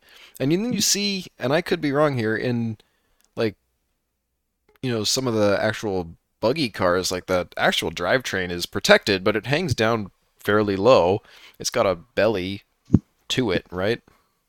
Yeah. I don't know. So I don't think you actually lose anything by keeping that where it is, as long as you have gradual slopes on and off of it, right? Just embrace the belly drag to some extent. Yeah, and I mean, and a lot of that's personal preference. I mean, I like the idea of having a flat belly to the point where I'm basically sitting on my 205. Mm-hmm. Oh, I am, and I'm sure you are too. Yeah, I had to cut the seat bracket up by the cushion to clear it. Yeah, I think I'm in the same boat. I've got PRPs, but it's the same thing. Like, the bracket is literally like a piece of angle iron, I think, that is like an inch from the top of the 205. Like, it's right there.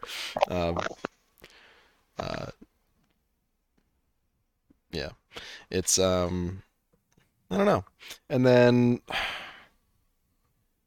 I was hoping we'd get more out of that. I don't know. Would you do, obviously you do your own tube work, so you probably wouldn't need to do like one of those, you probably wouldn't do one of those cage things, but honestly, like, the price for some of those things versus the price of tube right now isn't too bad unless they change their pricing.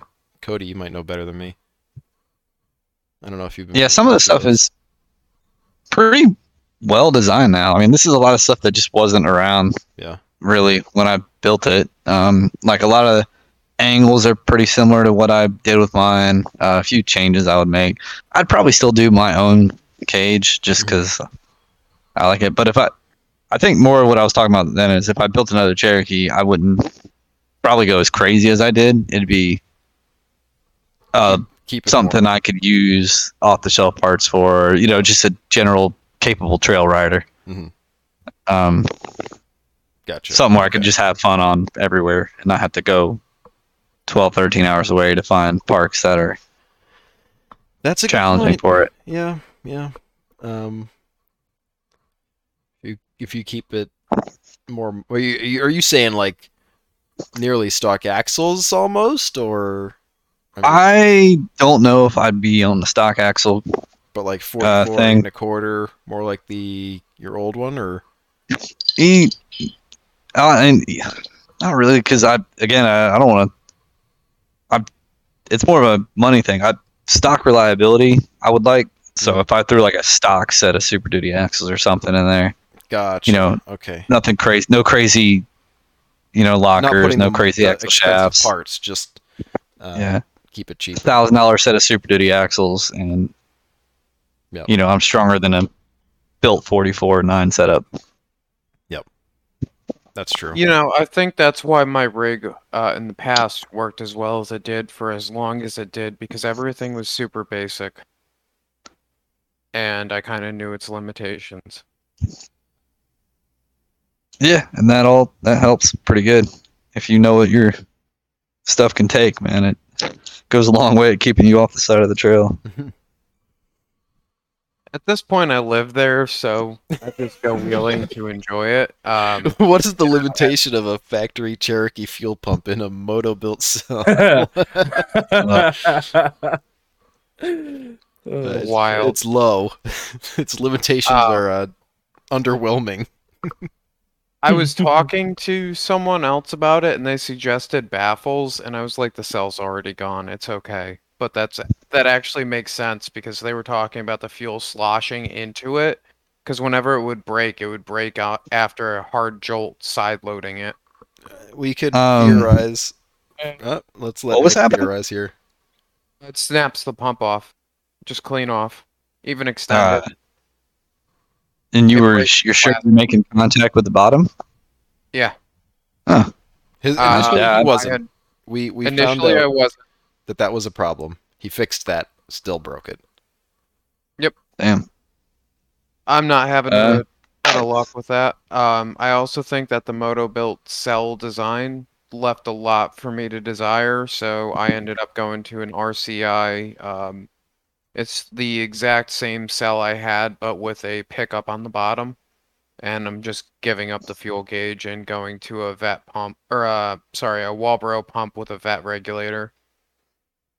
Okay. I'd rather be able to swap the fuel pump in 5 minutes with 2 quick connects than fuck around. And just think, if we ever have to start a fire, you can cut your return and then just put that onto the fire and run your Jeep for a little bit. So I think it's connect the quick connect. All right. I mean, that's probably a better answer. Let's be honest. But all right. I mean, I don't know. We just hit about 2 hours now. How you guys feeling? Feeling pretty good with it. I'm sure that I've got a couple questions for Nick. I don't know if it's on air or off air stuff, but if it's on air stuff, say it now. Yeah, now's your time. Time's a ticking, buddy. So, has there been a noticeable difference for you in the way that the podcast goes down and the questions that are asked, or is it kind of still the same campfire feel that it had before? It's kind of got that feeling still. Yeah. I mean, nothing too crazy formal or anything. It feels more like a casual conversation. I dig You it. know, good to know. That was kind of it, you All know. right, well, that Like, could have been off air. Nobody cares about that. that's why I said I don't know if it's on air or off air. So like, Well, I asked you, and I you got made put the on the- judgment call. It was just the wrong one. Alrighty. yeah, that's fine. I'll make it. We can cut it. I mean, it's any- not the end of the world. No. Any closing statements here? Yeah, I do. I have a question. I need Where a did Richie small go? and Richie had an emergency to go take care of. Gotcha. So don't worry about Okay. Richie. So I don't know if we used to do this on the old, 9 months ago or so. Do you have any small animal facts or like a crazy Florida fact Oh, for we us? haven't done one of these in a while. I know. A crazy Florida fact. Something. Give us something that you know that you don't think other people would know. Like, okay, for example, facetious is the only word that has all the vowels in descending order. Did not know that. Yeah. It Yeah, doesn't have to be sure. that dumb. Like That does sound pretty fucking educated to me, Graham. it's too Jeez. educated. It can be anything. Damn, man. Probably should have thought about this one. Put on the Raccoon spot. facts, gator facts. Ooh, gator facts. What about piranha facts? Is there any piranhas in Florida? I don't know. No, there's no. No. Do you have sharks no- in your guys' rivers that far in Florida? Uh, That's a serious question. in my area, yeah, you can get them up in the river because the river dumps out right at the ocean where I'm at. Ah. There you go. Do you have any? Hold on. Oh Do you have my any God. Wendigo facts? That's a new one. We've been talking about the Wendigo a little bit here and there. Anything? What's a Wendigo? Oh, perfect. All right, there we go. That's Don't that's say it in the woods. it's a Appalachian folk. Not really, actually. It's more Midwest. But anyways, don't worry about it. Yeah, that Don't worry about we're it. good. Yep. All right. Yeah, keep I your have sharks in one. the river. I got one. Okay. Okay. Yeah. Yeah. I got a text from the Tennessee Wildlife Association or whatever the fuck it is that alligators are moving up through Georgia into the lower parts of Tennessee from Florida. Wow. That's pretty That's weird. cool. Why? Okay. I mean, I guess. So, Refuge. I mean, we're kind of building houses everywhere down here now, they got nowhere and to go. any body of water you go to in Florida is going to have a gator in it. Any lake or stream is going to have alligators in it. Good to know. Don't put your little toesies in the Basically, water just unless you want them to don't get swim. chopped You're off. fine. They run away from you. Really? Huh. Yeah. That's two alligator facts. Jeez, this man's on a Yeah. roll. I don't know. They always seem pretty intimidating to me. And every video Nah. you see is not a friendly-looking gator. I'll say that much. I don't know. I know I can go kayaking around here, and you can feel them hitting the bottom of the kayak, and they're just trying to get away from you. What That's the hell? sketchy. I don't like it's you Florida people. I don't know. You guys are different, bro. You got dinosaurs rolling around. You're like, oh, he's running away. It's no big deal. All right, keep your sharks in the river. Keep your gators on the run, and out of Tennessee. Right.